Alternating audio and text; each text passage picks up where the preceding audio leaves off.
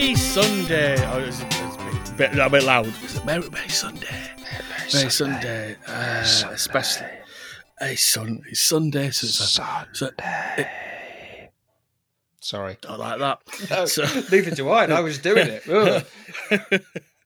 Welcome to the Sunday Let's Charts event. Christ. With me, Ben Baker. And me, Phil Casserole. Think of us as the opposite of Highway. Low way. Literally, in many respects. We don't do things normally on a Sunday, so it's a little bit of a novelty for us. And but that's what's going to happen because we're here every day through December up to the 25th with events that happened, like in 1877 on this day, the first edition of the Washington Post was published. Ooh. I didn't buy it. No. 1933. US federal judge John M. Woolsey rules that James Joyce's novel Ulysses is not obscene. Fair enough.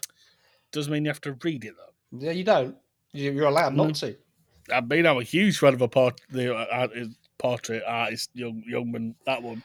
But I'm all right. Such a good fan, you can't remember the name of it, but yeah. It's Christmas, sure.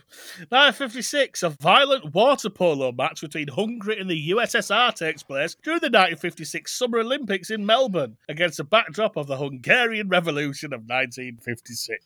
Well. Involved the word 1956 a lot in that one. It did. 1999, A&M Records sued the peer-to-peer file sharing service Napster, alleging copyright infringement, which absolutely, yes. If you heard the quality of those MP3s he was sharing back then, you would not think twice about it. And I tell you what, almost none of it was by Weird Al Yankovic, despite what those files were named. No, they were heavily offensive.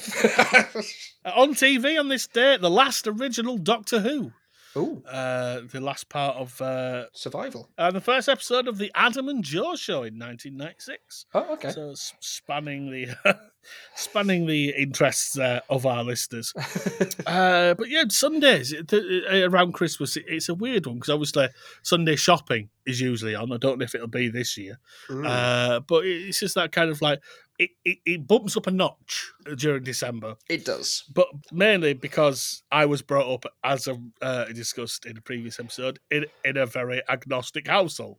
So no church for this guy, only the Disney Club, and waiting another 4 hours until Pob's program came on.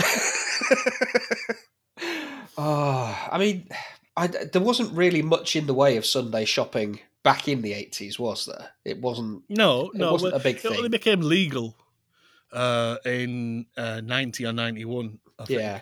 But obviously shops just started opening and just taking the fines because it was a lot less than the money they were making. Yes, which is fair enough. Having worked retail over Christmas, Sundays were bad, and I hated them. They were mostly fine, but not around Christmas. It was dreadful. But presumably, at least as an adult, you didn't have to go to church. Well, yes, there is that. I wasn't a massive fan, to be honest. It was quite tedious, in my opinion. If you enjoy church, good for you, fair play. As a 10-year-old that was compelled to go, no, wasn't into it. Was there no Sunday school or anything? I mean, there was. So I ended up joining the choir to get out of going to Sunday school. That is how much I enjoyed Sunday school. Wow. Because no offence, you are not somebody I traditionally associate with the musical side. Absolutely not, no. But the reason that they get, 10-year-olds to sing in the choir is because you can hit the high notes at that point. Which because you can hit them? Yes, you're allowed to beat them. No. Whereas the 80s, different time. But yeah, listeners will be able to tell that now I can't hit those descants. I can't do it. And I just have a disc covered in ants. Terrible. I didn't go to church. As I'm a godless heathen. I do apologise. I don't know. You. I mean, if you're watching the Disney Club, you were worshipping at the church of what was her name? Andrea Boardman. That's the one. I asked our friend Tim Worthington, who you'll know if you listen to this, I'm quite sure, for some shows he associated with the Sunday period that we'd remember, sort of thing, and he came up with Knights of God. Nope. No, I don't know. Seal Morning. I don't know that one either, I don't think. That one. Vanity Fair. I know that, yeah. Dim memories of that one, yeah. Mm-hmm. Return of the Antelope. Nope. I didn't see him leave. Now on 2, which was when BBC Two started putting kids' programmes on a Sunday morning. Oh, okay, which yeah. I loved because it meant Box Pops, formerly Windmill, of course, was the clips show that Chris Searle used to present on a topic, and it became Box Pops, which is a bit more of a hip version of it. And it meant Grange Hill repeats, the Blue Peter Omnibus. Oh, yeah. And the Charlie Brown Snoopy Show, which I bloody loved. Yes, I do remember that. That was later in the 80s. Usually with Simon Potter. Potter fans.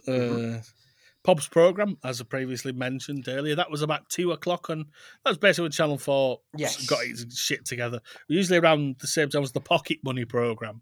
Yeah. Which, I don't know if you remember that one, but... I remember the slightly later Channel 4 stuff, if I'm honest.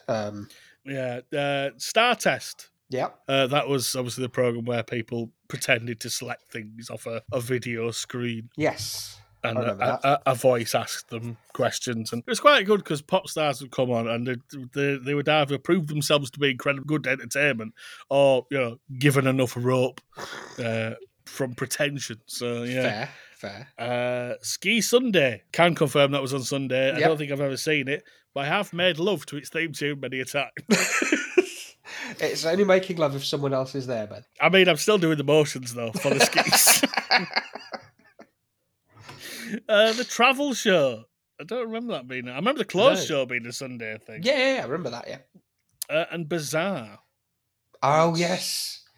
Which was like a magazine show, wasn't it? It was... Yeah. It was very much, this is not for children. No.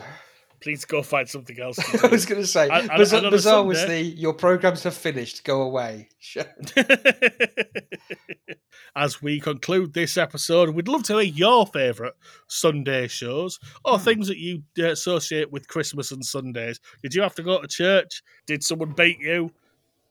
Maybe tell someone else about that one. But for the other stuff, Don't Let's Shout on Twitter, it could appear in later episodes of this advent calendar. Sorry. Chart events. I hate it. It just makes you think of vents. I know. It makes you think of Five Nights at Freddy's. Yeah, we're going to have to vent some of this podcast, Ben. Oh, no, there's a fox. I'm gonna press the button that vents the podcast. Oh no! Now we're in space.